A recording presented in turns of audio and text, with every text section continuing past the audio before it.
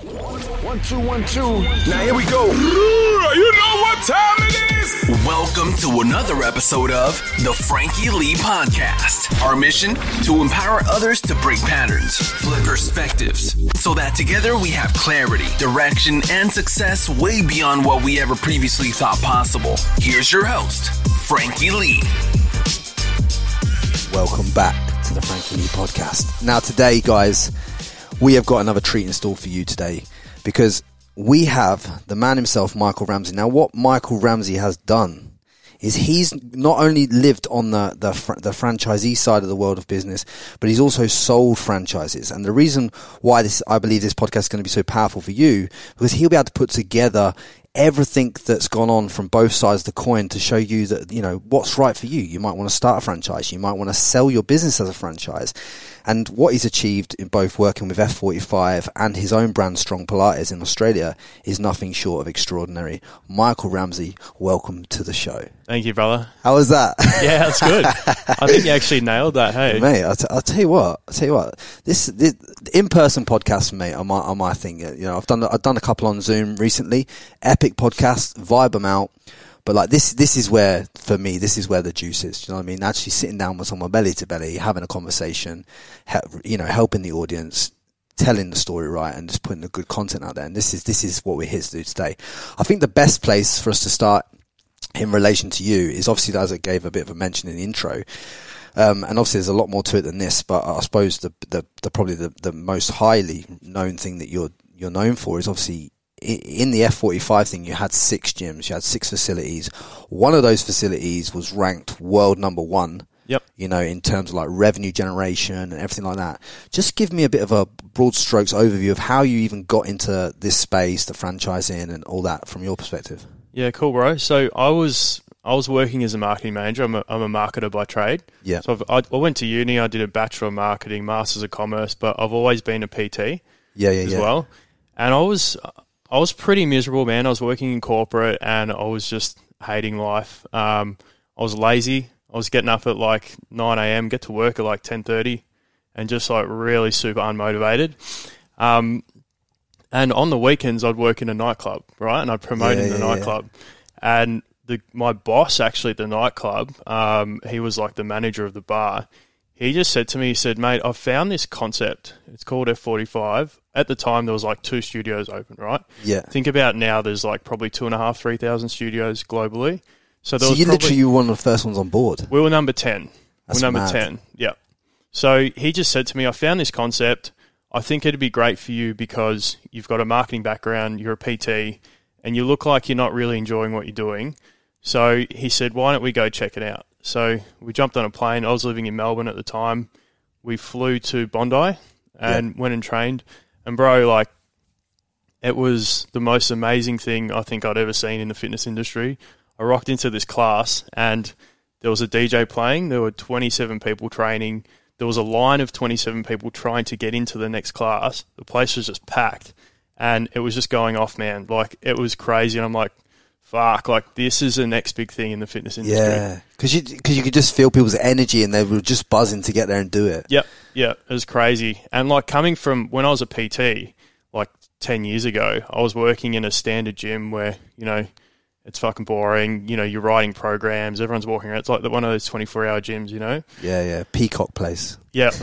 And, I hated it. And that's why I got out of the fitness industry, because there was just no vibe. I felt more like a counsellor, you know, than a PT. I think because I did my PT and I did PT for a bit myself back in the day, and like, you just find yourself listening to people's problems who don't actually want to be there. Exactly. Do you know what I mean? Like, and you kind of want to be surrounded by people that actually want to be in the facility for the right reason, not be in the facility just because it's like the thing to do. You know what I'm saying? Exactly right, man. And like, you can make good money as a PT, but if you're not enjoying it, and you're not building the relationships you want to build, I don't think it's, you know, it may not be for you. But yeah, man, I loved it. I loved F45. First thing I did was went back to Melbourne, started negotiating with head office. We ended up buying, well, we had no money at the time, so we didn't buy them. We negotiated 2 free licenses in Melbourne. I grabbed a few AFL boys I knew that were quite high up, and the whole deal with them was they would promote the studio, and we would get 2 free licenses. Really? So you structured that whole deal so no money down? No money down, no.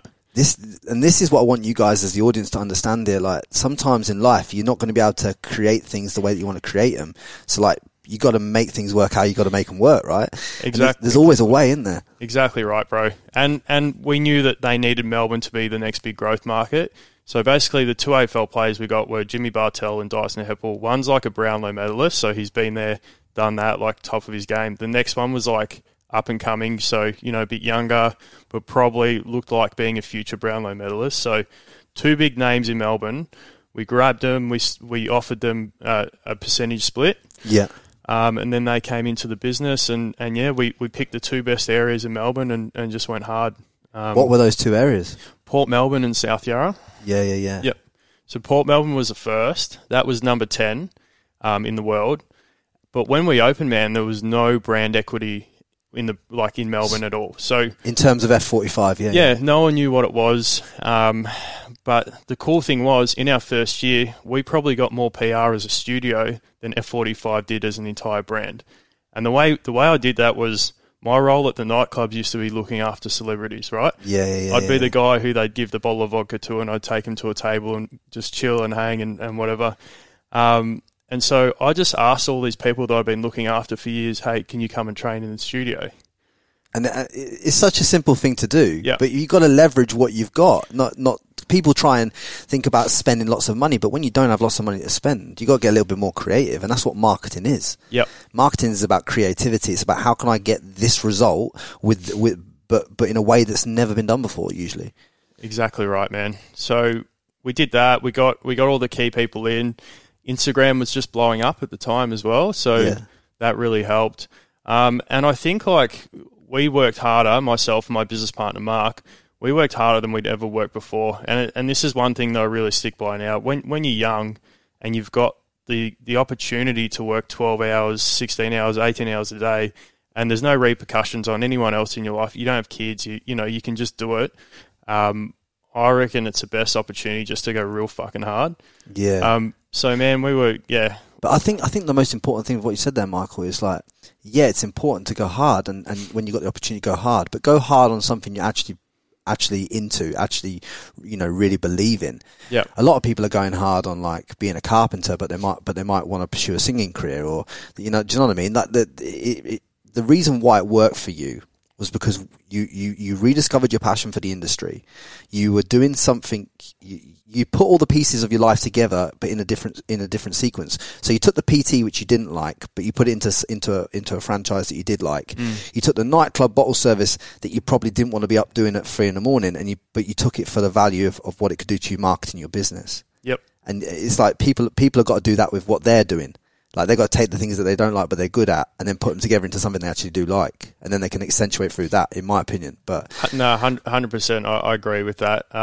It never really felt like work, because it was like, yeah, it's you're getting up, and particularly if you're starting classes at 5:15 in the morning, you're getting up at 4:30, you're closing at night. But it never ever felt like work, because it was just something that we enjoyed doing. So. Yeah, mate, and so, like, when you started getting these celebrities into this things, like, who were some of the early celebrities you started to get representing? Oh, just like completely random, man. Like, everyone from like comedians like M. Rusciano to people like news reporters like Tom Steinfeld and AFL players and NRL players and whoever was even traveling, like big DJs. We'd get them in, we'd get them training. Is that how you met Sparksy?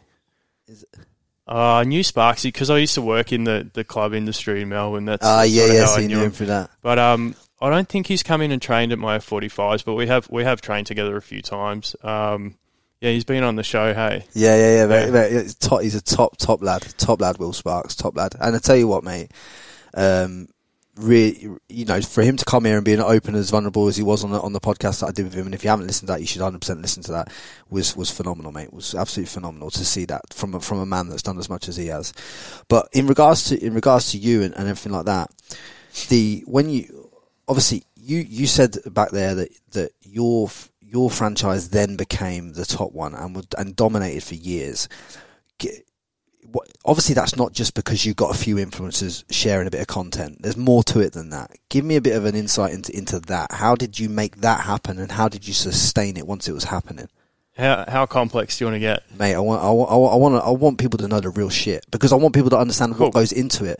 Because we can all skirt around it on this podcast and say, "Hi, yeah, I was the top franchise," and that all sounds good. But people need to understand on the back end what goes into that, what makes that work. And you're the guy to tell that truth, man. Yeah, cool. So it's like, mate, everything: sales processes, systems, marketing. I just created this code for digital marketing to get leads in, so to get members in, and we had a bit of a system internally where the lead would come in, my business partner would then follow them up after 3-4 days after they trained, and we just had a really good system going. We recruited amazingly, so we had the best staff. We oversupplied the gyms with staff, because one of the big things is with F45 you can press play and just run a workout on the TVs, and you don't even really need an instructor there. So we kind of overstaffed. We went the other way. Like we tried to just be so hands-on and so, I guess we had so many PTs working for us. It was crazy. And I guess the biggest thing that we did was challenge the business model. So the business model was only set up for 27 to 36 people. We were running classes of 72 people with 6 trainers. So we knocked down this wall that we had a gym. We knocked down the wall, doubled the capacity, and ran like huge monster classes. And obviously, you've still, at this point, have you still got like a DJ in the corner or stuff like that going on? Yeah, and we had some of Melbourne's best DJs that would come in. They were all members. They'd all train. So just built this like amazing, massive community. At the end of the year, we'd throw these huge parties for all the members. Like we'd get 800-900 people there. Like crazy, man. And it was all like, community is probably the number one thing. You know, we'd reinvest in, like, you know, we give back to a lot of the sort of local initiatives. Towards like after like the whole first year and all the PR that we got, we kind of focused more on the local area marketing, and our influencers became like your hairdressers, your baristas, your local area heroes. The people that are seeing lots of people and talking about and are open to sharing things. Do you know what I mean? Like those kind of people. Yep. They're the influence. They're like, well, I don't like the word influencer, but they are the modern day influencers that get overlooked, right? Because you think how many people, like if you're a woman that owns a hair salon, and you've got like 6 girls working for you, and you're talking to like hundreds of people a day. Correct. On the ground in the area that your physical business is. I mean, they're like gold dust, mate. Exactly, man. And that's where we're heading now with my new business. But even back then, like, we kind of stopped pushing the influencers quite early and started realizing how important local area marketing was. And particularly, like, a lot of influencers have reach in America and in Queensland and Sydney, and it doesn't really particularly help a local gym. Yeah. So we kind of, we got really in depth there. But yeah, mate, just pushed and pushed and pushed. And when we started doing well and we started hitting some really good revenue targets, instead of me pulling the money out and just buying a property, let's say you've got a spare 150 grand, right, in your back pocket. Yeah. Most people, particularly my age, would try and get an investment property. But yeah, because that's the Australian dream, innit? Right. We'll talk about that. Yeah, carry on. Yeah. But I just said, all right, I got this. I want another one. And then I want another one. And then I want another one. And I want to just keep reinvesting. And, like, man, we had, like, I remember I bought this one F45 for 90 grand. It was a struggling F45. It had an operator who was not living in Melbourne. They were living in Sydney. So that's why it was struggling. He wasn't hands-on. So we bought it for 90K, which is an absolute steal. And 12 months later, I sold it for 430, right? And you'd printed cash with it. Exactly. Do you know what I mean? Yeah, so it's probably like a 600K turnaround, you know? Yeah. Because what you're doing here, and what I want people to understand whilst you're saying it, just in case you haven't clicked onto this, is you realise that F45 to you was a cash machine. So if you've got 150 grand left over, why wouldn't you buy another cash machine? Yep. And then when you got another 100, why wouldn't you buy another one and compound that growth with buying more cash machines? Basically, is what you're doing, because you just printed money, right? It's a no-brainer. Why would you buy a property? It's a no-brainer. Like, you wouldn't. Like, but logic tells people to buy properties when they've got cash. Well, it's safe. It's safe, and it's not like every F45 does well either. Yeah. Like I guess there's a blueprint that I use now when I open studios, but a lot of people struggle. Like a lot have closed, you know. But you are a marketeer, and every business, the most important thing is the fact that you're the marketeer of your business, and not just like the practitioner, and not just things, because you can't just expect customers to come to you. It's no different to what I'm doing with content removal now. I'm starting to show more of the processes online, how we're removing content, this, that, and the other. People are loving that shit, and as a result, the numbers of people, numbers of inquiries go up. Everyone's interested because people are seeing things, how they're getting removed. They see the mechanics behind it, how it looks. Same way as what you're doing with your businesses. You need to be the marketeer of your business, and that's your first. That is what you should do first and foremost. Like, market your business. That is your only game in town, because that's where you get all the results. And if you can't sell yourself and you can't sell your business, like how else are you going to succeed? I don't know. I think people really undervalue brand and marketing as well. Like, particularly buying into a franchise, they think, it's just going to happen as well. But sometimes you need to be able to market yourself as well. I wouldn't say sometimes. I'd say all the time. Like, if I bought an F45, a Strong, a Fit Stop, an Anytime Fitness, it doesn't matter what you've got in place as procedures internal in house that I get as a franchisee of yours. I still have to put bums in my gym, and the only way I do that is to do local marketing on Instagram, to do the kind of things that you're talking about, to pull people in, to get people into my world. Yep. Because what's the difference between my Anytime Fitness or my F45 and mate's down the road who's in the next suburb? The only difference is my personality, the spin I put on it, the feeling I create in my gym, the energy that I create in that space. Yep. That's what you got to deal with, right? And that's what you've done. That's why yours were the top ones, because you created the energy to go along with the brand that was already pre-existing. Yeah, and it has to come top down as well. Like, your staff need to be able to kind of, talk the same language that you do and breathe the same air that you breathe as well. I found that to be really, really important when we scaled, because like at one stage we had I think 70 trainers across, I had 6 F45s, a yoga studio, a retreats business, and they had to talk the same way that we talked, that I talked. And it's really interesting. Recruitment's another big one. Yeah. It's a minefield. Getting the right. It's not about just getting people. It's about getting the right people on the bus at the right time that actually want to go. Like, there's a lot of people out there that unless they're fully invested in what they're doing, they're no use to your business. Because you want them as an employee or as someone who's involved with you to enjoy what they do as well. Yeah. Otherwise, what's the fucking point? It's just a headache for everybody. Yeah. Do you know what I mean? So it's like, I fully resonate with that. I've dealt with that myself. It's kind of like if they're not into it, they're better off the train than on the train. Do you know what I mean? Because there's someone else that would be passionate about it. So, you obviously said there you bolted another yoga. Why did you go about bolting a yoga studio on, and why did you go about bolting a retreats business onto the F45 when you could have just bought more F45s? I got a bit bored. Like, diversification's important, I think, as well, and I don't never want to be a one-trick pony. Look, the yoga studio was a learning curve, probably a mistake. I found this beautiful space that I wanted to put an F45, but it just wasn't the right sort of space, but it was just beautiful, and I was like, fuck it, I'm going to get it. And then I built a new brand and a yoga studio, but because I wasn't hands-on, it probably didn't go that well. I ended up selling it 2 years later.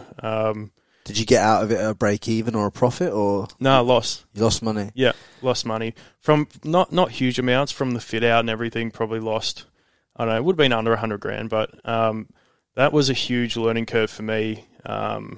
Just in terms of also systematically setting up things in terms of membership models, pricing structures with memberships, and just understanding a whole new different space. Like, yoga's very niche as well. Yeah, for sure. You can't just open up something and throw any old yoga teacher in. It's quite, because people have their way of. There's so many different types of yoga. Do you know? Yeah. I couldn't tell you all of them. You got Bikram hot yoga, all these different types of yoga that might suit.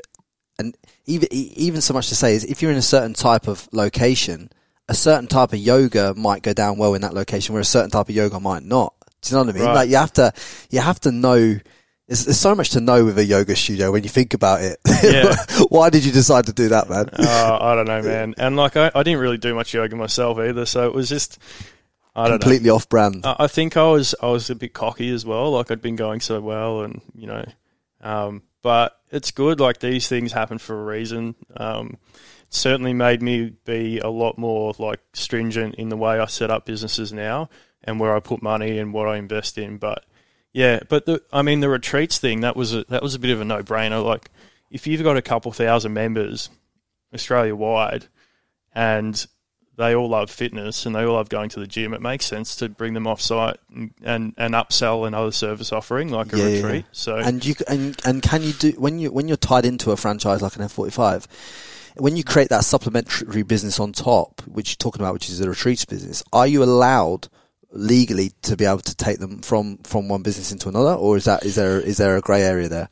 There's probably a grey area, but I guess the way I always saw it was, this is my database. I can do what I want with it. Yeah. The best thing I think about being early days with F45 was they kind of just like let you do your own thing, and it wasn't until like many years down the track the compliance stuff started. Right. So yeah. I just kind of was let to run my own race, and that's, I just sort of embrace that. Yeah. A lot of people get a bit lost with it. But yeah, man, I think by the time it got to that stage, it was too late. Like, Journey Retreats had built up a substantial brand, and then I guess its own audience as well. So it was beyond my own database then. So, and was it for you? Was it something you just thought, okay, this is a little added value that I can bring and I can just market to my existing customers and my existing clients? Is that why you bolted it on initially, or was it something that you were passionate about as a separate issue? Initially, yeah, because I love fitness and I loved what I was doing, and I thought this would be great for my members. But then, like, it got really competitive. Probably the biggest competitor of ours in the retreat space, after the first one that I did, they started messaging all our retreat guests saying, come on our retreat, like literally DMing them on Instagram. Yeah. And this is like 4 years ago, and I was like, fuck this, I'm going to take you guys on.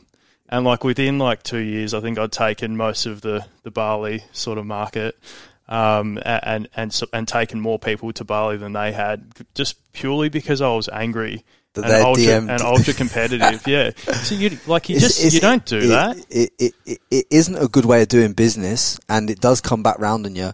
But in the same, you needed that. You needed that as a business owner. You needed that because that lit a torch under your ass to take it to the next level. Would you have taken it to the next level if you hadn't had that torch under your ass? You'd probably just coasted. Probably would have coasted, yeah. Because don't forget, at this point in time, you've got 6 cash machines running, F45s, and then this retreat business is just a little side project for you. Mm. So the reason you took it to that level was because someone put a torch under your ass. Yeah, fucking know. Do you know what I mean? Like, when you think about it like that, that's the way I see things, man. It's like everything for a reason, and that was a great reason for you. But so did you end up making an acquisition there and taking them over, or was it, or did you just wipe them off? No, we're still very competitive. Oh, you're still dueling now. Yeah. So you've done that, right? You're getting a bit of money now, right, Michael? Yeah. It's not like you're struggling for cash. You're pretty set. Whatever makes you sell 6 F45 studios when you've got them all printing cash like you had, and then go and set up your own brand strong? To be honest, man, like I was kind of involved with a 45 head office, and I'd give a lot of suggestions in where I thought the brand should go, where the programming should go, so the way the workout should be structured, how the campaign should look, who our target audience is, things we need to do with mobility, things we need to do with recovery, things we need, Yeah. And it was just like, it fell on deaf ears. Like, I just felt like all these things that I had that I really needed to see as a brand weren't happening. So think about product or business life cycle. Okay, generally we'll go like that. But if you innovate, you won't recess. You will keep going. You keep innovating, you'll keep going. Keep innovating, you'll keep going. That's the rule of thumb. Yeah. And Especially in fitness. Particularly in fitness, yeah. And I just felt like not that they weren't innovating, but the things that I thought were important weren't happening. So I was like, fuck it, I really just want to do my own thing. And I kind of I was really quite complacent as well, and I needed a little bit of pressure. Yeah. So would you say then at this point, because this will be a good point for the audience to pick up on here. So as a franchisee of F45, even though you have 6 businesses, you're marketing them yourself highly successfully to make them successful beyond the model that's there. Did you still feel like you had a job? Like in terms of because you were controlled and constricted because of someone else's brand? To some extent, yeah. Yeah. Yeah. And so I just want people to understand that then that if you buy into become a franchisee of someone else, then you can potentially end up, if the brand's not going where you want it to go, you can end up restricted and constricted into what you don't want as well. You know what I mean? It's just something to consider if you're going to buy one. That's right. And that's why it's super important to really look at, I guess, who the partner is or who the franchise is, and make sure it resonates with you. Like, if it's Fit Stop, great. If it's Strong, great. If it's yoga, great. If it's Pilates, great. If it's whatever, but it needs to work for you. Just needs to align with the way that you want to. Same values, same type of training. Even if you're opening a skin clinics in Australia, it's like which one of my friends has that listens to this podcast, right? Yeah. If she's aligned with it and she can open like 5, 6, 7, 8, 9, 10 of them because she's aligned with it. But if you just open it as a complete cash play with no you're just thinking about money from day one. Yep. You're probably, with a franchise, you're probably going to fall on your ass. Because if you look at most people, whether it's a gym's franchise, whether it's whatever franchise, whatever niche you're in, if you're not truly into it, if you're not truly in love with it, if you're not truly on board with everything that they do, not just half of it that generates revenue, but the other half you don't like, you're kind of pissing in the wind. I found every time we've seen a really good, say, rise in revenue, or we've done really well financially, we've stopped worrying about the money and stopped trying to make money, and we've just knuckled down on the things that make the business great. And then and once we've done that, it's been, the reaction of that has been, we've made money, as opposed to just thinking about, I need to do this to make another 100 grand or 200 grand or 300 grand or whatever. It's always about, let's run these classes better. Let's treat our staff better. Let's be better for our members. Let's, all these little things. Cleanliness is huge. Like, the number one reason females leave gyms in Australia is because they're dirty. Right? It's due to cleanliness. Like, all these little 1%ers that you start doing result in making money, as opposed to thinking, I'm just going to buy this and make money. It's really interesting. Like, when you forget about it. It's the simple things. It's the simple things that make all the difference. It's like, I was thinking about this the other day in regards to what I do, right? Obviously, with the content removal business, it's simple as this. It's like, there's really nice people you can work for in the industry, and there's probably people that you don't want to work for. So I make an agreement in my mind that I only represent people and brands and stuff like that I resonate with, that I like, and that I personally vibe with, that have banter and stuff like that. Yep.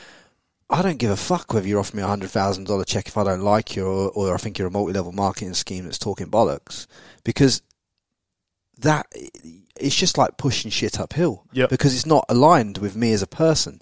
So I think everything that you do in business should be in full alignment with you as a person, and all of a sudden it starts to work so much better for you, and pieces just start slotting in together. And I've every client that I have now is like a phenomenal client, whether she's a Hollywood actress that I like, or whether it's a fitness brand or whatever. It's like everything slots in because they're the right people. But the ones that I turn down and the ones that I don't end up working with, they'd have been, if I just tried to push them in like a square peg in a round hole, they'd be the ones on the phone all the time complaining about something, being unhappy, making me unhappy. For money, is it worth it? Absolutely not. It's like when people come to try and get you to put ads on the podcast. It's like, mate, this is my passion, bro. Like, you're not just going to throw a fucking ad on here on something I don't use or that's not aligned with me as a person, just for the sake of money, mate. What are you talking about? If you believe in it, will you run an ad on this podcast? If I believe in what 100%, there's nothing wrong with running an ad on the podcast as long as it's something I physically use and I physically believe in. Yep. But I'm not willing to do it with something that I don't believe in, because the reason this is my passion. I believe that I've got a purpose to do this stuff, and obviously share stories like yours. Yep. And the reason why people like you come on the podcast is because you know it's authentic, and it's going to be authentic. If you start fucking whacking on fucking ad for dog fucking biscuits or whatever, it's just crazy shit, isn't it? Like, why would you do that? But so many people get caught up in that money play. You see it on Instagram. You're a marketer yourself. You see it on Instagram. How many, let's just put it out there, how many men and women do you see representing 16 different bikini brands or swim short brands, and it's not congruent, and the audience can see it's not congruent, and then you've got an issue, right? Man, there's probably half a dozen influencers I use now, and that's it. Like, I think the whole space is fucking terrible. Yeah. Like, it's just so, you're right, there's no brand loyalty, there's no authenticity, and the best of the best are doing really well because they're authentic, but there's this like middle ground of shit, thousands and thousands of influencers that are just crap. And they're just pushing products, and that's all it is. And it's just, and I think they're trying to be authentic, but they're still genuinely not authentic. So. Yeah. It's like genuine unauthenticity. Yeah. Like you because if you're wearing a Frankie's bikini on the Monday, and then they're wearing your bikini on the fucking Friday, right? Yeah, you could like both. But if they're both paid posts, I'd hazard a guess that you prefer one over the other. Why wouldn't you go more in on the one that you love? Exactly. You know what I mean? Or just showcase the one thing you love. It just doesn't make any sense, because if I'm a woman looking at that, I'm thinking to myself, as a man, I'm looking at that, I'm like, well, I don't know how the girls feel, but for me, I think that's a little bit weird. Like, it just doesn't. It's not congruent with you as a. You don't know who you are, is what I'm saying, and then that's the problem, because people can't bang when you don't know who you are. When you put your flag out, people can either say to you, "Frankie, I like you," or "Frankie, you're a cunt." Excuse my language. Yeah. But like but at least you're polarizing in one way or the other. You don't have to be. Do you know what I mean? And that's what you did as a brand. That's what you did as a franchise, and that's why when things weren't moving in the way that you did, you had to change the model, because like you needed that move, that ability to be genuine, and it wasn't sitting well with you. And I think you see a lot of these influencers that are trying to find who they are and trying to be authentic. I'll give you a really interesting example. Like 2 days ago or yesterday maybe, it was World Ocean Day, right? And you get all these girls posting shots in bikinis going, you know, World Ocean Day, save the seas, save the oceans, but themselves will drink 3 bottled waters a day. They'll single-use plastics. They'll drink 4 cups of coffees, and they won't use a keep cup. Like, you know, they're putting plastic out into the ocean. They're not thinking about it, and they're not really passionate about it, but they're trying to come across as authentic. You just see that stuff all the time, and I don't know, man. It's you kind of just hope that they find what they're actually passionate about and what they give a fuck about. Like, I just think no one really like, a lot of people are lost. Yeah. Like, a lot of these influencers are just lost, and they're trying to push a narrative that doesn't actually work for them.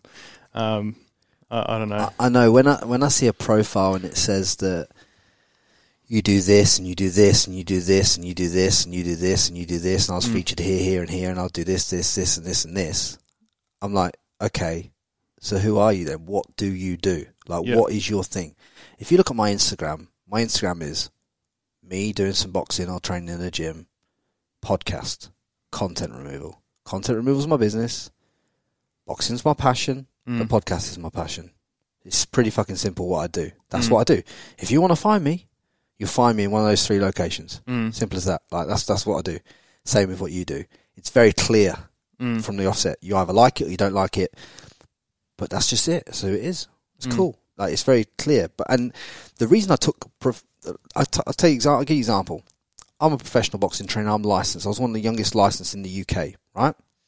Unless you listen to the initial podcast, you wouldn't know that. I used to have it written in my bio. And then I looked at it one day and I thought, well, that's not congruent. because I haven't trained a pro since like late 2019. Yeah. So I'm not being congruent, and this was like 2020, like late 2020. I thought, fuck, I have to remove that because it's not congruent with who I am. You know what I mean? And you're being true to your audience and the people who are consuming your stuff. And if you haven't trained someone since 2019, well, you can't have it in your bio because it's not the truth. Yep. Because the truth is, I'm not training pros right now. Yep. I actually did train with a pro the other day, a pro MMA fighter. But like, I'm not just going to put it back in for the day that I did it. Do you know what I'm saying? It's like be just if you're listening to this, right, and you kind of getting what you kind of getting what me and Mark are saying here. All I'm saying is, have a look at what you're doing. This is a bit of self-reflection. Have a look at what you're doing. Is it congruent with who you are? If it is, crack on. If it's not, change it. The reason I say change it is simply this. It's a benefit to yourself right now if you're honest with yourself and who you are. That's it. And I'll leave that with you for you to think about. Do you know what I'm saying?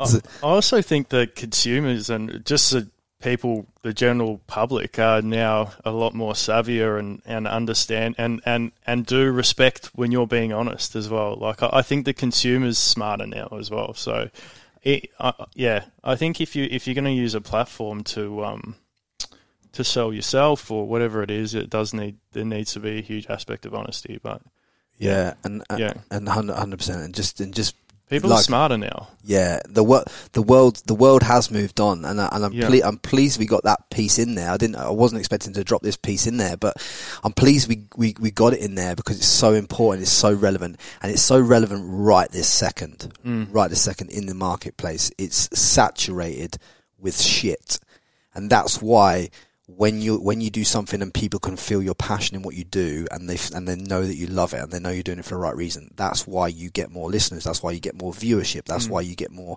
feedback. It's all a response to them seeing your authenticity in what you're doing, and that's all that life is. It's all that marketing is. It's just about creating a feeling in someone else that they know that you are truly about that. And if you can't tell that I'm truly about the podcast, you're smoking crack. Do you know, what I'm saying? Like, simple as that. Oh, man, like when I got out of the car before, you're like, man, I'm so excited. I'm so amped, Yeah, man. And I'm not a person that is high energy. So for me, that's like really cool to see, because I wish I could wake up every day and just be like, yeah, I'm going to smash this day. I'm so excited. But that's just not me. It takes me a little bit longer. You've seen me in the gym, right? You've seen me. You see how I approach training? I fucking love it, man. I fucking love it. You've seen same with you. When I see you, you said Michael rings me, he goes, I'm downstairs. I'm like, sweet, cool. I come downstairs, and I'm like fucking hyped. I'm amped. I'm like, this is going to be a sick podcast. I can't wait to drop this. He's not even done like the full 3-point turn, reverse park to maneuver, and I'm like literally like got my hands up in the air in the car park, going, come on, like just. And I'm like, oh, bro, I'm so tired today. Like, and I'm jacking him up, mate. But this is hype, isn't it? Like, what? Yeah. It's Friday, mate. It's a fucking good podcast, and we're dropping it. It's good energy, man. That's what everyone needs in their life as well, Yeah, they do, mate. They do, and it just can't all be about. Look, the first bit was about straight business, putting things together, this, that, and the other. This is a bit more about like people's mindset and what they should look out for and how they should be. And then now really want to pivot back into like building strong. So you separate away from doing the F45s, all that stuff. You sell all that, you cash out, you get some good money. Did you take a little bit of time to think about what you wanted to do, or did you already have it set the day that you sold those F45s? I was about 6 months into strong before I sold F45. So I'd already gone to LA. I'd researched the machine that we use, and I was already building the brand before we sold. So, yeah, man, I was right into it. I'll explain a little bit about like what strong is, how it works. Yeah, go for it. Basically, we own the rights to the Rowformer, which is a Pilates reformer bed with a rower attached to it. So it's one big machine. Yeah. Before we started strong, I could see the growth of the Pilates market just. And now you can see even more, like it's massive. Look at you getting his face just lit up like a Cheshire cat when he said he saw the growth. He's the typical marketer. He's the typical marketer. I love being right. Oh, here we go. Go on. Well, do you know what the really cool thing is? That with this concept, when I went over to LA to check it out. And that's where the machine originated. Yeah. I remember I was telling you that feeling that I got when I walked in to the F45 studio in Bondi. Yeah, probably the same feeling as you walked in the gym and saw me shadowboxing. Exactly. not quite, but go on.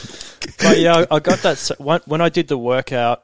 I didn't get the same feeling walking in, going like this is the next big thing. But when I did the workout, I was like, that is one of the best physiological experiences I've had in terms of like. The different energy systems and the way you would go from Pilates to rowing, and your heart rate would stay elevated, and you go back to Pilates and you burn this huge amount of calories but still get all the benefits of Pilates. Yeah. And then I'd start doing all this research, and the number one thing everyone said who was doing consistent reform of Pilates was, I feel like I have to go for a run, or I feel like I have to go for or do a HIIT class after my reformer class because they're just not getting that calorie burn. So this reformer is a full solution, which is amazing. So I'm gonna have to try this, aren't I? Yeah, bro. Yeah. Well, we've got one here on the Goldie. I know. Yeah. I'm gonna get roped in. I'm gonna do it. Do you reckon? Yeah, I reckon. Let's do it. Yeah. Let's put myself right outside my comfort zone. I'm going to turn up there in a leotard, mate. I'm going to crack on. Bro, it's tough, but we're so gender neutral. We get so many dudes in there. Yeah, no, mate. Yeah. I got no problem with coming in there. Yeah. So, look, mate, I just want to try. I want to try and feel what you're talking about. But yeah, carry on. And yeah, so we negotiated the rights for Australia, New Zealand, Asia, and Canada. And then I started building out the brand. So I guess what was missing was those 1%ers I was talking about, all the little key elements in a studio that make people go, yeah, I want to sign up. So like, I've gone as far as we play a lot of Jay-Z. Okay, so on the Pilates side, we play R&B. On the rowing side, we play deep house. Okay? Yeah, so we play a lot of Sparksy and But on the Pilates side, we play a lot of Jay-Z, and Jay-Z loves cognac. So the scent of the studio, I put cognac in there, as well as things like. You've actually got a cognac scent, or you've actually just put cognac in it? It's a part. There's four things that make up the strong scent, and cognac is one of them. But it's a secret recipe, right? That's right. But like, remember I talked about the cleanliness in studios? Yeah. One of the ingredients in there almost smells like, and you wouldn't even know that it's this, but it smells like a chlorine, and it just makes the studio smell really fresh. And then you've got like tones that uplift you as well. Like there's a fair bit went into it. So you've got like the scent of the studio. You've got every locker has a phone charger, you know? Yeah, mad. And then when you walk into the studio, there's a sign that says burn now, brag later. And we say that because we want people to burn now. We want them to train on the machine and brag about it later. So we want them to leave their phones in the lockers. And be present. And brag about it later. So there's all these little things that we thought about that were like, this is what's falling down in the fitness industry. You know, you see people carrying their phones around in classes and not being present and not getting a good workout. And, yeah, we just sort of picked it all apart. Yeah. Created strong. Mate, I love the fact that you've gone to the effort of actually making a physical, like, perfume for the gym. Like, yeah, bro. I'd have just got some Glen 20 in there and just freaking sprayed it about with a little bit of, like, Dior sprayed across the top. It's amazing, actually, like, how much scent can do for you. Particularly, like, I'll walk into the studio and as soon as it hits you, you get this nice feeling of... It's go time. Yeah, and because, like, the workouts, it's a massive endorphin workout. Like, at the end, you just feel fucking awesome. And, like, so whenever you smell that scent, it reminds you of how good you feel. And, yeah, there's a bit to it, man. And I suppose it reminds you of the good workout you had the day before, right? Yep. So it's like, it kind of like takes you back to, like, if you've performed well the day before, once you get into a bit of a routine of performing well, subconsciously it's taking you back to, I've just had a shit day at work, but I walk in here and I feel like I felt at 5 p.m. yesterday, which was fucking good. You know what I mean? And I'm back there now. You know what I'm saying? Let's go. Exactly right. And it's like when you walk into the casino and it smells the same, right? Yeah. But that just reminds you that you lost money. And fuck you know, mate. Honestly, casinos. other places that we won't mention on the podcast. Yeah, like you can lose a lot of money in these joints if you're not careful. But you can lose a lot of money in Australia, wherever there's beautiful women. I kind of feel, but that's another story. Is that why you're living here? Yeah, mate. Honestly, no, mate. I'm completely single and free and not, mate. I'm just doing me, mate, and it's working. Like it's just vibing, mate. It's just vibing. It just keeps things simple, mate. Like you said before at the start earlier on in the podcast. It's like when you are a younger man who can be driven, who can, and this is a younger man or younger woman, but like when you're fully focused on what you're working towards, you probably have to be a little bit selfish in terms of like what you want, and like you have to recognize whether things are good or bad energy for you. And I go a lot off energy these days. I think this is a good point to talk about in the podcast before we pivot on to the next bit I want to talk to you about. But like, it's very important and something I want to share with you guys that I've kind of learned. Hopefully you resonate, Michael. It's like, I've noticed a lot lately, especially lately, that you have to pay fucking attention to how certain people in your life, how they leave you feeling. Like in terms of like, are you left better after they've been in your presence, or are you left feeling tired or feeling like fucking that was straining, or you know what I mean? Just be really self-identifying with that. And that is something I've learned recently. It's like if you're constantly turning up to a situation bringing the best energy, and then for whatever reason when you leave that person's presence you feel a little bit like fuck me, that was hard. Like that affects every other area of your life. That affects me booking podcast guests. That affects you doing marketing. That affects you doing everything else. So like the question, the reason why I shared that and the question I want to go on to you is obviously like you've got a partner. How much has she been a supporting mechanism in what you've done and added to what you've done as a businessman?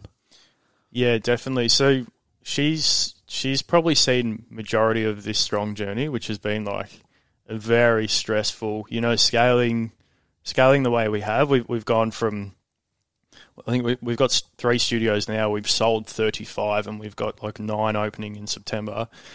And to get to this point has been a lot of stress, right? And a lot of, I guess, selfishness as well. Yeah. So she's been incredible, man. And sometimes she knows just to leave me alone and just let me do my thing. But she's still really, really supportive, and she doesn't get hung up on the fact when maybe I'm not spending enough time with her or whatever else. But she's still like, she looks after me, man. And like, it's weird. I've never thought that I would be the kind of guy that needs a woman to look after me, or a woman to... But it's nice, isn't it? It's nice at the same time. But nice. She does it, and it's not like I asked for it, but she does it unconditionally because she loves me. But yeah, she's been amazing, bro. She's a good support, but she's fun as well. Like, she's a good... When you're in work mode and you're going and you've got all your notifications on your phone and you're on your laptop and then, like you're in the zone, it's hard to get out as well sometimes. So...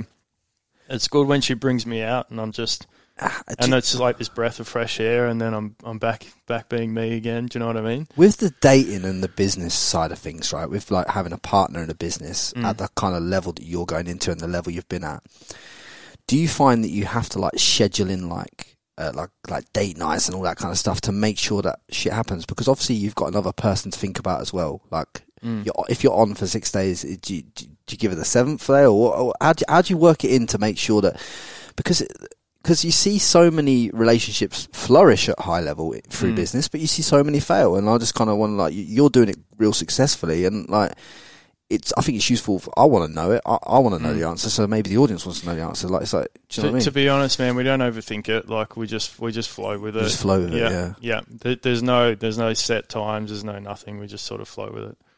I think that's good, mate. Like, you can tell she's supportive too. I love that. Because if we have to roll out a new campaign or something, right, and it's going to take me 4 solid days of just getting it done, well then we're not going to be going out for dinners and shit like that. Like, I'm going to be coming home from work, opening up my laptop again and sitting there till midnight just getting shit done. And she understands that, so we just flow with whatever the situation is. And then sometimes, and the great thing is about working for yourself is sometimes you can get like one week, 2 weeks where it's like, hey, I'm just going to fucking take some time off. My staff is smashing it.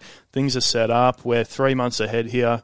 I'm just going to chill a little bit. I still work, but I'm just going to chill out, and we might get 2 awesome weeks. We'll just go away for the weekend or whatever, and Yeah. I think you just got to flow with the situation. Yeah, it's good. It's something I want to understand myself. Is like, how do you find that person that is your team? You know, because with everything that I'm personally doing, like it can be a bit like selfish. You know, if you're a man who's sitting there thinking to yourself, right, I don't just want to be a podcaster. I want to be like fucking one of the best that's ever lived, mate. Like, why would that not be my target? Yep. If that's your target, it's like, well, fuck me. If that's your target and that's your goal, what have you got to allow to not be in your life for that to happen? Do you know what I mean? And kind of as people, the reason I say this on here is because, like, one, a lot of men are going to resonate with it, and two, a lot of women might potentially think that like the man's being selfish or this, that, and the other. It's not that at all. It's the fact that, like, you got to live your purpose, haven't you? And if you kind of not living your purpose, you're no good to a woman anyway. If you're not on purpose as a man, that's what I've found. I don't know, like, what you think about it, but I think the relationship that you've got, I can clearly see it allows you to be on purpose, and then as a result of that, that's why everything's going fucking sweet as a nut.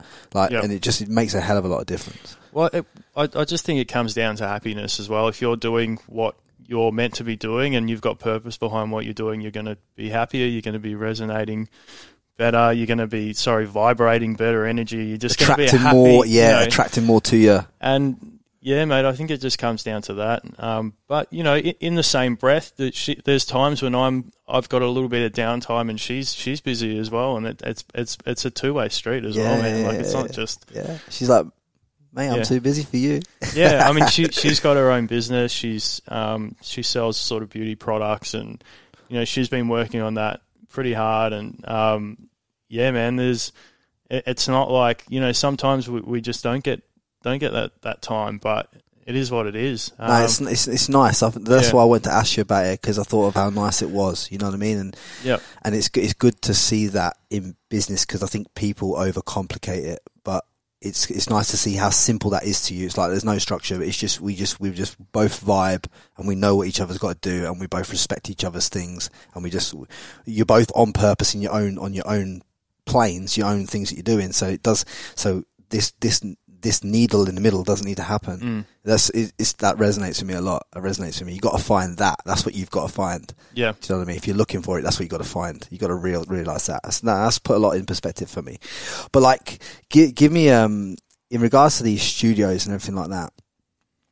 So you've now sold, was it 35, 36 locations? Yeah, 35 locations. We some days we'll get like 30, 40, 50 inquiries for locations.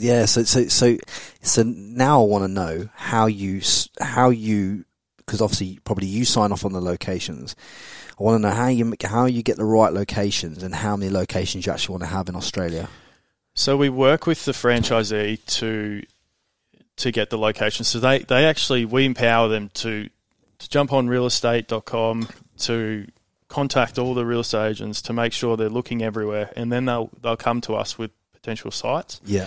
We'll get an architect to look at it, because these things are fucking 4.1 meters in length. They're huge.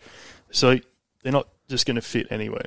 Yeah. So there's a bit that goes into the site and everything like that, but we try and empower them to look at the site, and even the location. Like, man, you'll get, there's so many popular locations. Like Gold Coast for us has been the most popular.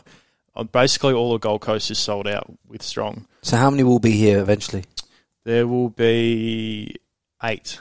8, yeah. So that's like literally like every suburb's going to have one, basically. Coolangatta all the way up to sort of Hope Island, yeah. Yeah, that's good, man. That's good.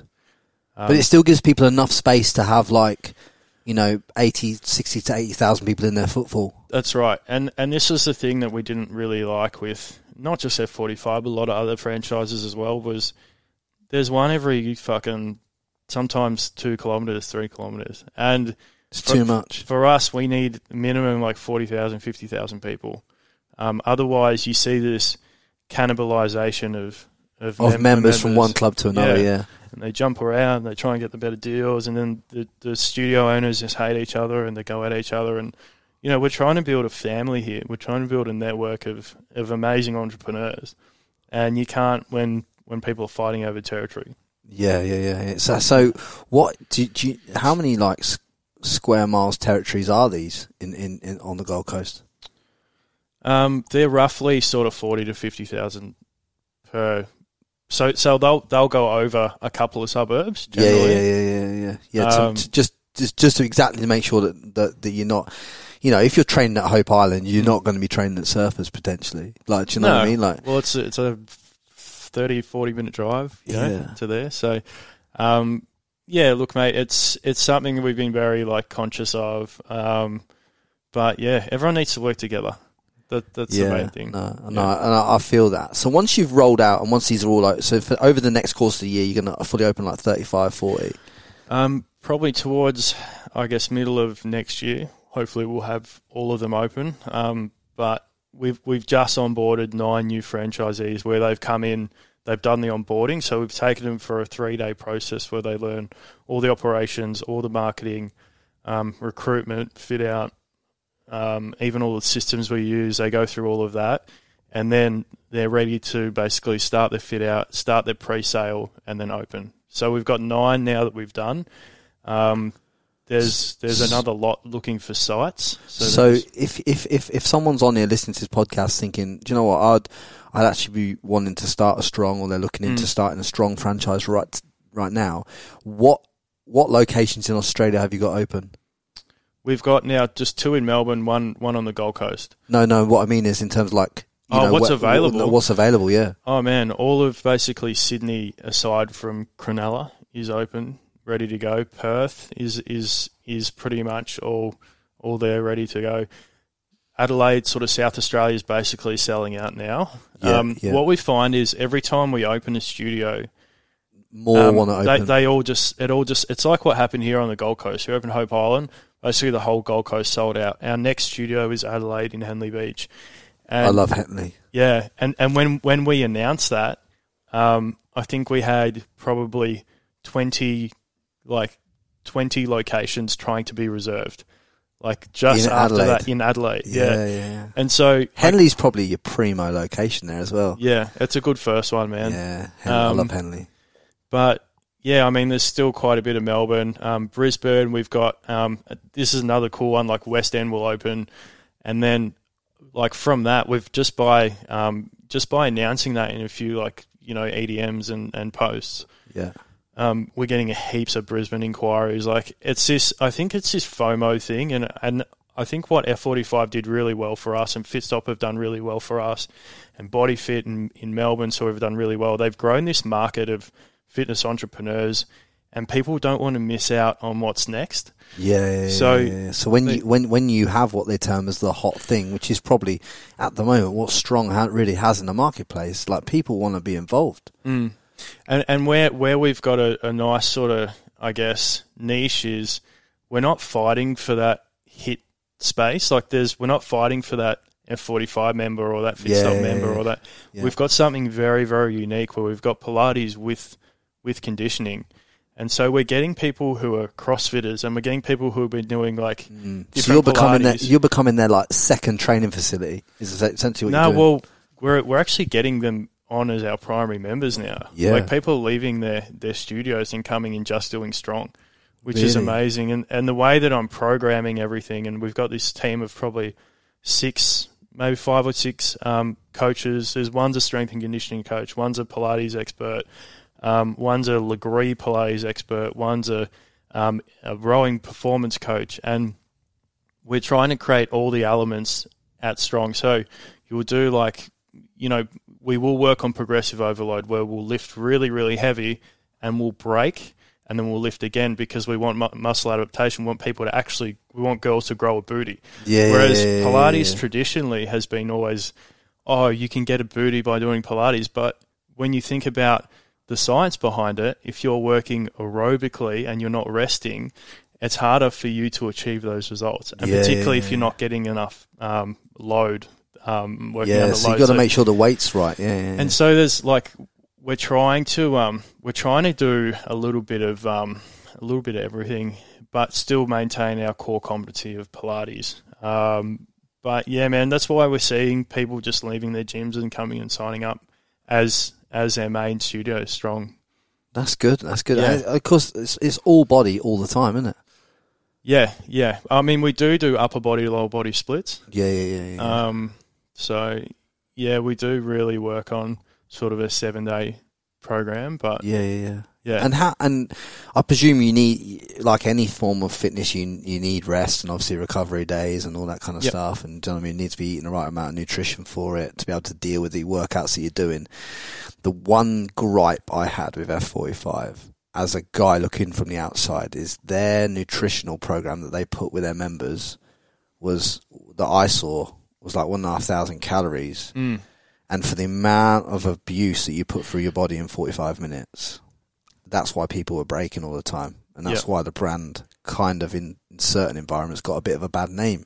It wasn't that the workout of the program was wrong. It's just that what you've got to be able to eat and consume and the rest that you have to be able to do that amount of work in a workout is pretty fucking important. Do you know what I mean? Yeah, particularly with high intensity training. You do need to fuel yourself. And I've been guilty of it when I've been trying to strip body fat and I don't eat enough, and then all of a sudden I'm getting injured and I'm lethargic, and I can't get through a fucking session. And you gotta eat, man. Yeah, 100%. Like, and sleep's so important, and all this kind of stuff that gets missed out. I mean, so many people can improve their health just by looking at their sleep and making sure that they're eating right, without even ever taking a drug, without a pre-workout, without any other bullshit. It's just like literally like address your sleep, address your diet, and then see how you feel.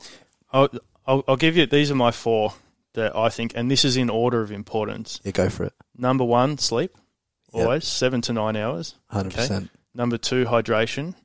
Okay. Yeah. So 1 litre for every 25 kilos of body weight that you are. Okay. An extra litre if you train with intensity, and an extra litre on top of that if you're in a humid climate, or if you're in quite a hot sort of situation. Climate. Yeah. Number 3 is nutrition. Yeah. And number 4 is movement. Yeah, I would say that's in order of importance for health.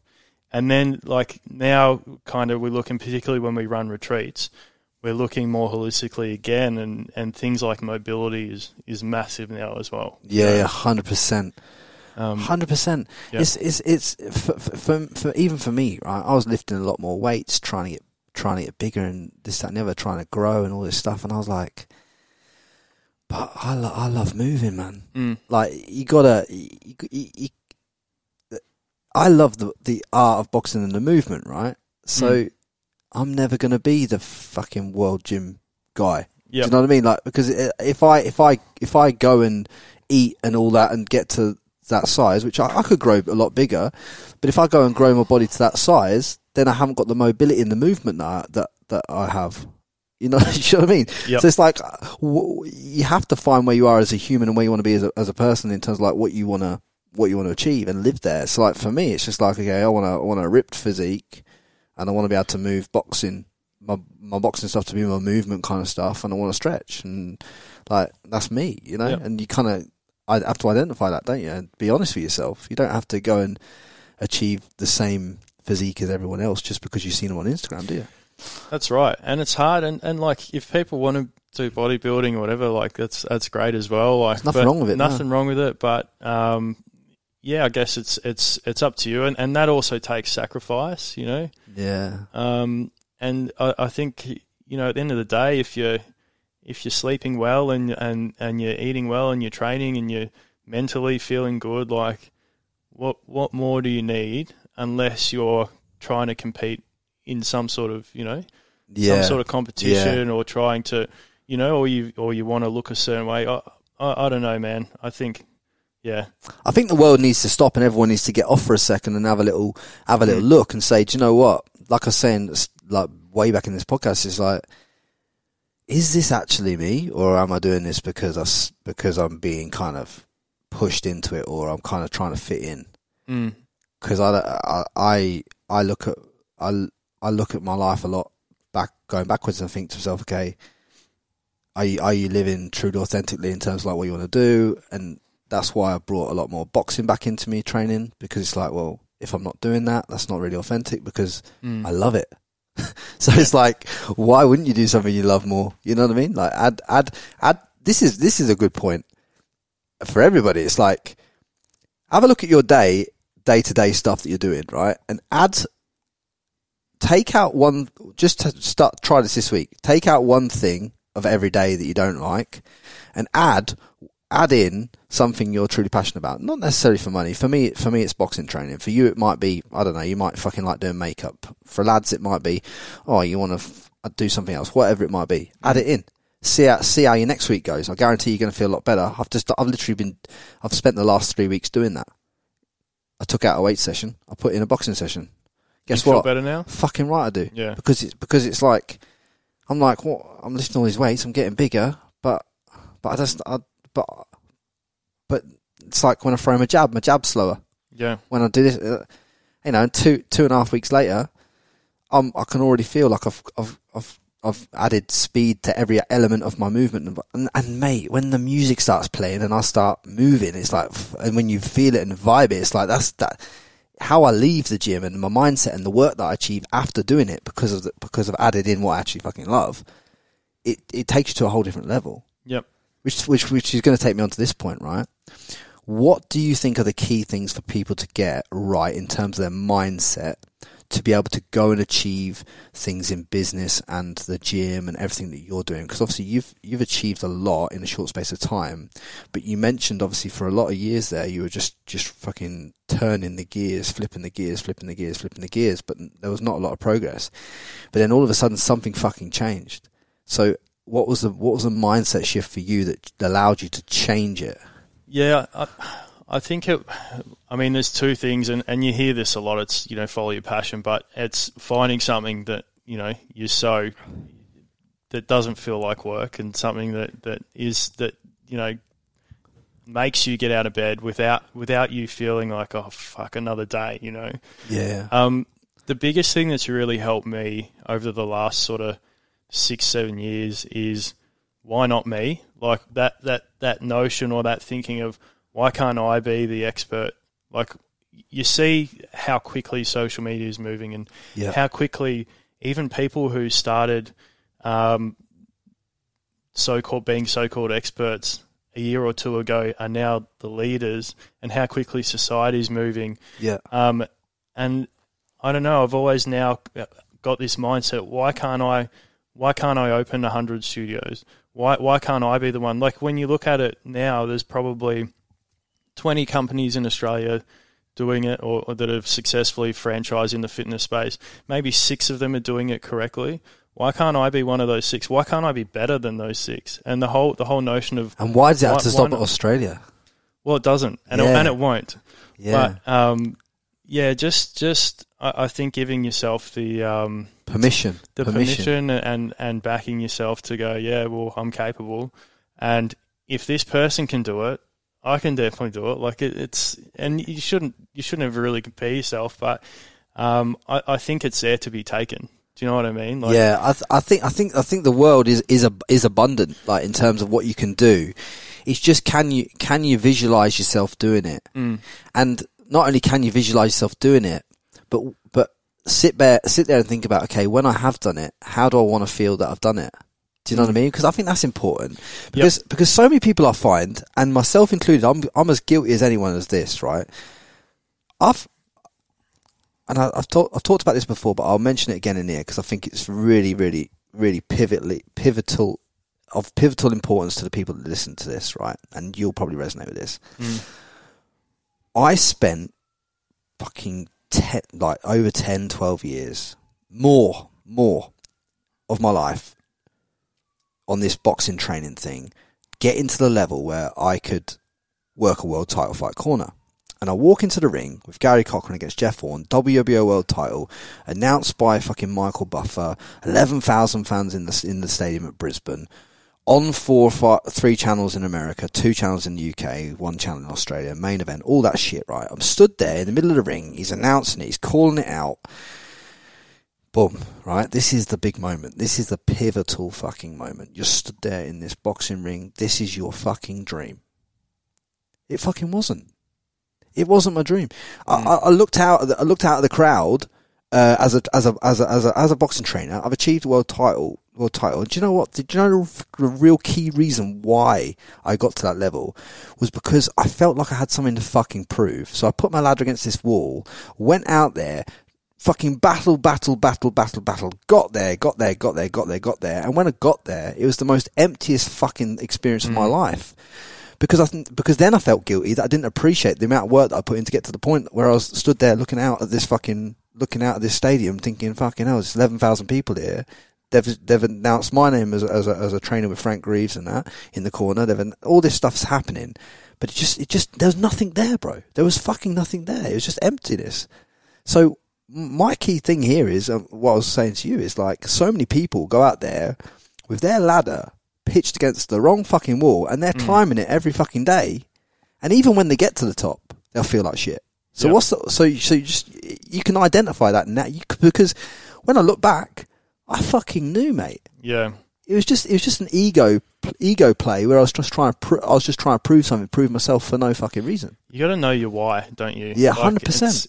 It's really interesting that, like, with that story that you just said, like, I had a similar. I remember when I sold my two big studios, and I did really well financially, and I remember when it all went through, I'm like waiting for something, like waiting for this feeling of gratification or waiting for something. And it was the same fucking day as it was yesterday. Like nothing had changed.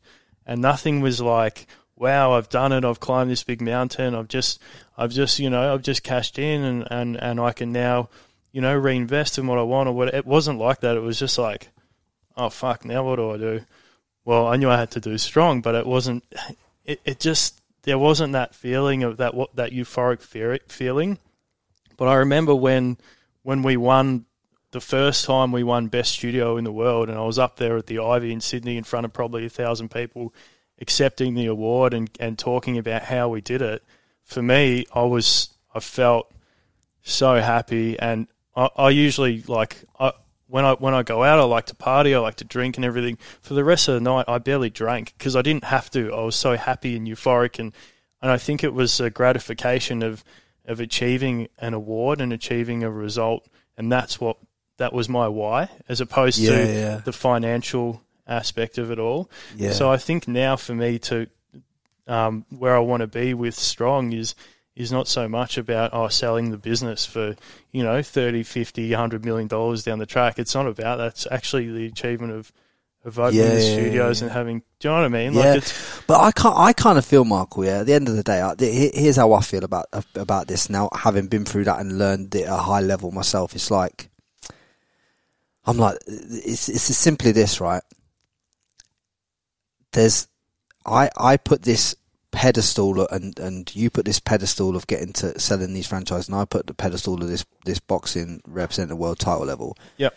And if you put something on a pedestal and when you get there, it feels like you've done nothing. Because to me, where you should put your attention on is the journey. Yeah. The absolute journey of like, and what I did, I kind of, it sounds weird. I went and meditated about this because I thought, fuck me, how can you be so ungrateful about doing this? You know what I mean? You're one of the youngest in the world to do it. I went and meditated about it, and I thought to myself, I thought of all the things, all the trials and tribulations I had to go along that journey to get to the point where I was at that point.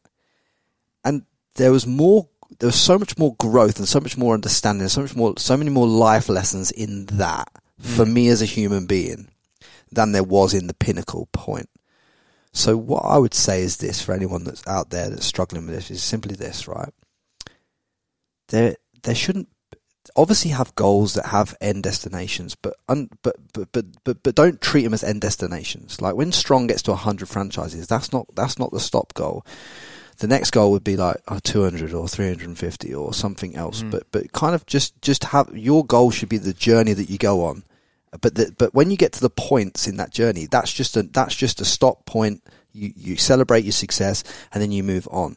Like my goal with being a boxing trainer at the time should have been to be in the sport for 40 years, to do this, do you know what I mean? My goal should have been way longer, but it wasn't. And that's why I got out of it, because my goal was for one pinnacle event to prove people that didn't even matter, that didn't even know I was proving it to them, wrong. And it was just completely fucking pointless, predicated on the fact of how I'd structured it. I'd structured myself to fail, because even when I won, I failed, because I felt empty. And I set myself up for that. And a lot of people are going through life setting themselves up for that. They're setting themselves up to feel empty when they've achieved everything that they thought they wanted.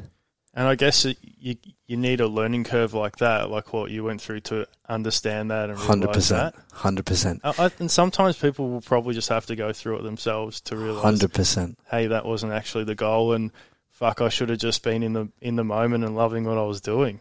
Yeah, 100%. 100%. Yeah. So with this podcast, right, my goal for the podcast is to just do another awesome podcast next week. Yep. It's not to get to 100. It's not to get to 150.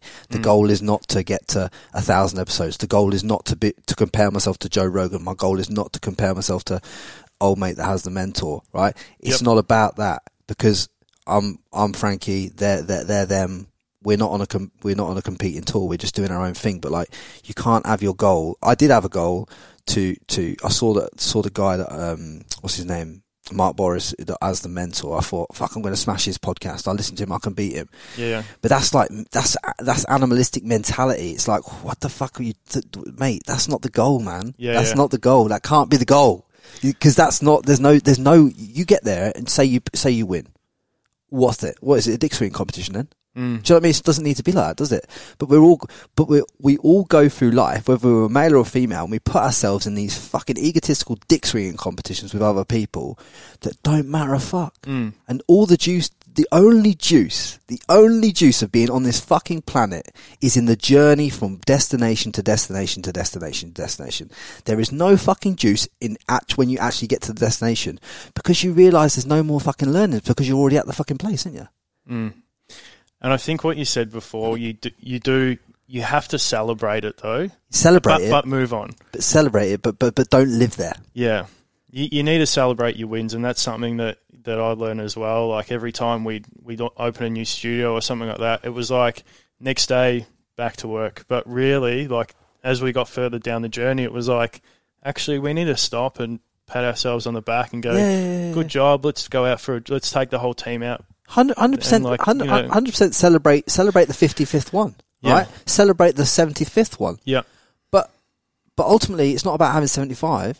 It's like, well, okay, if we've done 75, could we do 1,005? Yeah. Could we do fucking 3,000 globally? Yeah.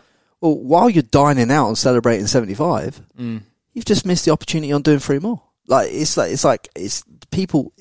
That's not the goal. That's what my point. The whole point is, like, people get caught up on things that aren't even important, and we all get caught up in this competitive nature. And I'm as guilty as this than anybody. So I'm telling you all right now. I'm telling you. I'm telling everyone who listens to this. I'm as guilty as anybody at having that competitive, egotistical look at things. I'm going to beat this guy. I'm going to do that. I'll fucking this, that, and the other. Blah, blah, blah. It doesn't fucking matter. It's all about the juice is in the journey. Enjoy the fucking journey. No matter what you're building, just build it and enjoy it. Like you say, take a time out, pat yourself on the back, crack on. Do you know what I mean? Yep. Because it's just so much better. It's so much more freeing for you for your mindset. Yeah, and you'll enjoy every day a little bit more as well, I think. 100%, 100%. Yeah. And I love the fact of you breaking it down the way that you've broke it down in terms of like with Strong and that, because like it's you've got a play that doesn't involve, you've not set. People say in business that you should plan your exit from day one. I kind of agree. Agree in certain respects that you can plan your exit from day one, but if you're going to plan your exit from day one, plan what you're doing the day after you've exited as well. Don't just plan your exit. Because otherwise, then you've just planned an end goal, haven't you? Yeah. And you kind of leaving yourself double fucked. Because I guarantee when you exit for 500 million, and then the next day or the week after, if you've partied for a few weeks, it's like, well, okay, now what do I do then? You could have planned that, and it could have all be part of the journey. Journeys don't always work out how you plan them, do they, Michael? But like at least have a little go. At least have a little go at seeing it for a bit more than what it is. That's right, and I think with Strong particularly, it's not. I don't have an end figure of studios or anything like that, but it's more like I think if we can have all 35 of these studios being highly successful and running well with great communities, that is more gratifying than having 100 where they're struggling and they're, you know, there's a shit vibe or it's getting a bad reputation or whatever. Like it's just, I don't know. It's going to be interesting, man. I'm pretty excited though, mate. I think you're onto a winner with it. Yeah. Before we obviously depart the podcast and all that stuff? Just break me down for like someone who's looking. Is there a set financial structure that it costs to open a Strong, like, or yeah, it's $50,000 for a territory. Yeah. And then to open a studio, it's probably going to cost maybe another $250 on top of that in terms of equipment fit out. The equipment can be financed. So, you know, you probably need about 100 to 150 in the bank account. Yeah. And then you would finance sort of the equipment and that sort of thing. But yeah, mate, it's we're getting all sorts of people coming on board. You know, we're getting people who are quitting their jobs that want to be be in charge of their own destiny. We're getting people relocating from Melbourne and Sydney coming up to the Gold Coast buying studios. I don't blame them, to be honest, mate. Down there. Mate, I don't. And that's another quick thing I want to say to you is like, did the lockdowns in Melbourne like really affect you? Because I know that you came to the Gold Coast a lot earlier in your journey, because of Melbourne and how like Dan Andrews was trying to literally like dry hump everybody. Do you know what I mean? I'm gonna have to get him on. I'm gonna have to get Dan Andrews on this podcast to talk about how he handled that situation. Oh man, if you can get him on, you'll be the first. No, I literally jumped in a car, drove 18 hours and beat the border closure here. Yeah. Just because we need to keep moving forward with our business. Like we were going to onboard 4 franchisees in Melbourne, but we ended up doing it here in Hope Island last weekend. But don't worry, man, I've had a COVID test and everything like that. Mate, I know, mate. If I'm going to get COVID off anyone, I'd rather it be you anyway. But yeah, man, last year, like I think Melbourne was in lockdown for like 5 months. And after sort of 4 months, I ended up jumping on a plane, went to Darwin. I quarantined in Darwin and then flew and moved to the Gold Coast. So I was living in Gold Coast again around this sort of time of the year. Yeah. And opened up the Hope Island studio here just because I couldn't sit there and just not do anything. Yeah. Like, bro, it's hard and soul destroying to see that in a country like this. I mean, for the small amount of cases that they talk about, for what they're doing for what they're willing to do to an economy, it just baffles me. It baffles me. And right now, like in Melbourne, I've got friends opening up their nightclubs, like literally tonight. Yeah. And none of the gyms can open. I've got mates that will go to strip clubs tonight but can't train in the gym. And it's just the whole mentality behind it. Do you want to name your mates that are going to the strip club tonight so their missus can rein them in? No, I won't. But it's a good example though. Fucking hell. Bro, it just shows you how backwards it is and how and gyms don't have we have a few organisations. I was part of a lobby group last year that lobbied the government, and we tried to get gyms open. And if we hadn't have done that, we probably wouldn't have opened when we did. But you look at the money behind like all the restaurants and like it's called the Hoteliers Association. It's millions and millions of dollars, and the fitness industry, although we service like 1 million people a day in Melbourne, it's still not the size of say the restaurants and the cafes and the bars and it's all politics, and that's all breaks my heart. Like it's just all it is fucking politics. It's not about the science. It's not about why can you go to a strip club and not go to the gym? It doesn't make any sense. And like the whole thing thing to me hasn't made any sense, because essentially what a coronavirus is, in essence, is a common cold. Like when you actually look at the statistics of it, and when you actually break it down. And yes, I understand there are people that will die of it, but there are also people that die of the common cold too if their immune system's fucked. And that is just, without being mean about it, it's like it's a natural thing that happens in the world to control populations of a global thing. I understand there's a pandemic, but it's like there's more people, I solemnly believe, that have got mental health issues now, financial issues, and are going to die from those things, and the drug abuse and the abuse that, abusive partners at home locked in a room, all this stuff. There's going to be more people that die from that than there'll ever be that die from COVID-19. Yeah, and this is not scientific advice; it's just my personal opinion. Absolutely. Like the amount of the amount of depression and anxiety and everything in those, I remember last year, those 4 to 5 months in Melbourne was crazy. And there's people who mentally probably won't recover from this for 10 years. Financially won't be recovering for this for 10 years. Yeah. And even if they don't die, it's the miserable mental state that they're in now because of not being able to work, not being able to be amongst their peers and their community, and not being and being basically held captive in their houses. It's just, I don't know. It's a pretty sad thing, and some would say that it was completely necessary. Others would say there were better ways of doing it, but at the end of the day, I think it's just, it's not right. That's my opinion. We live in one of the most beautiful countries in the world. It's life's abundant here. It's fantastic. I love this country. This country's one of my favourite places in the world. I wouldn't personally want to live anywhere else.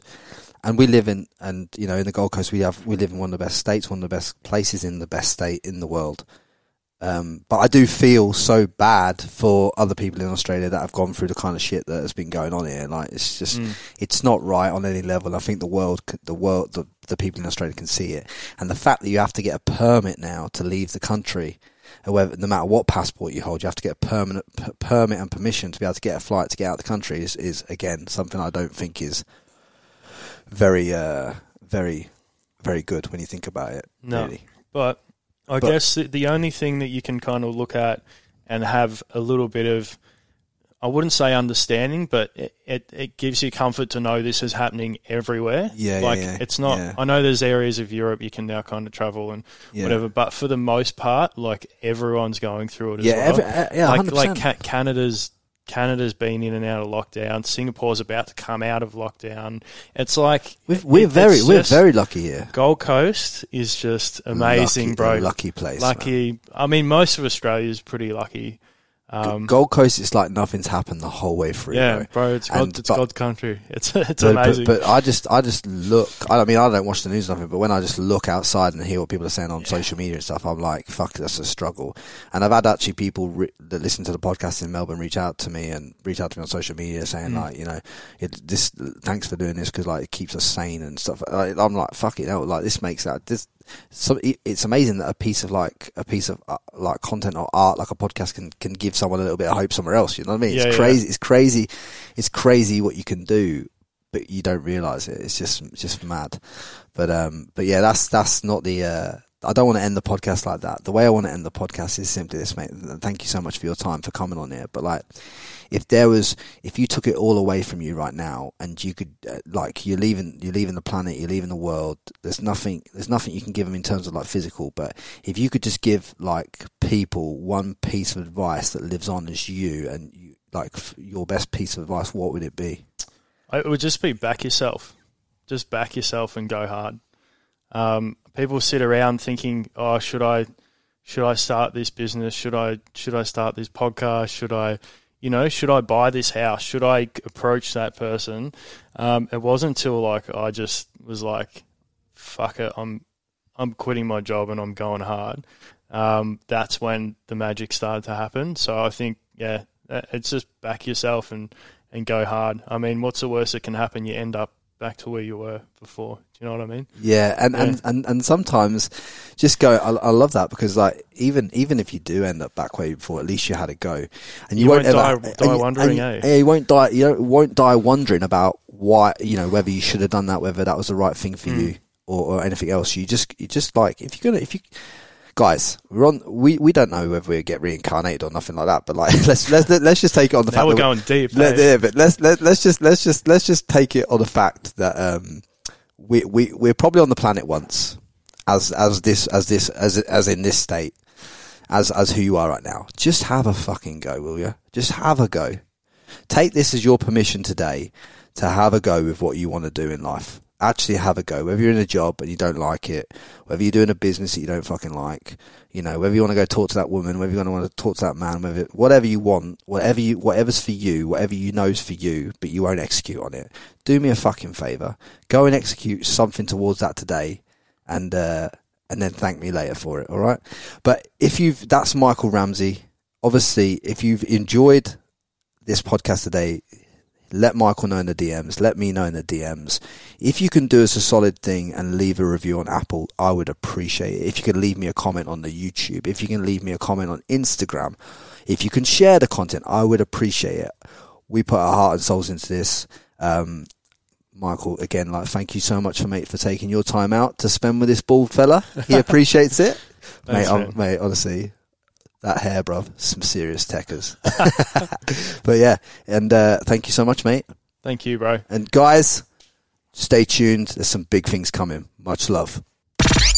Don't forget to subscribe to the Frankie Lee Podcast.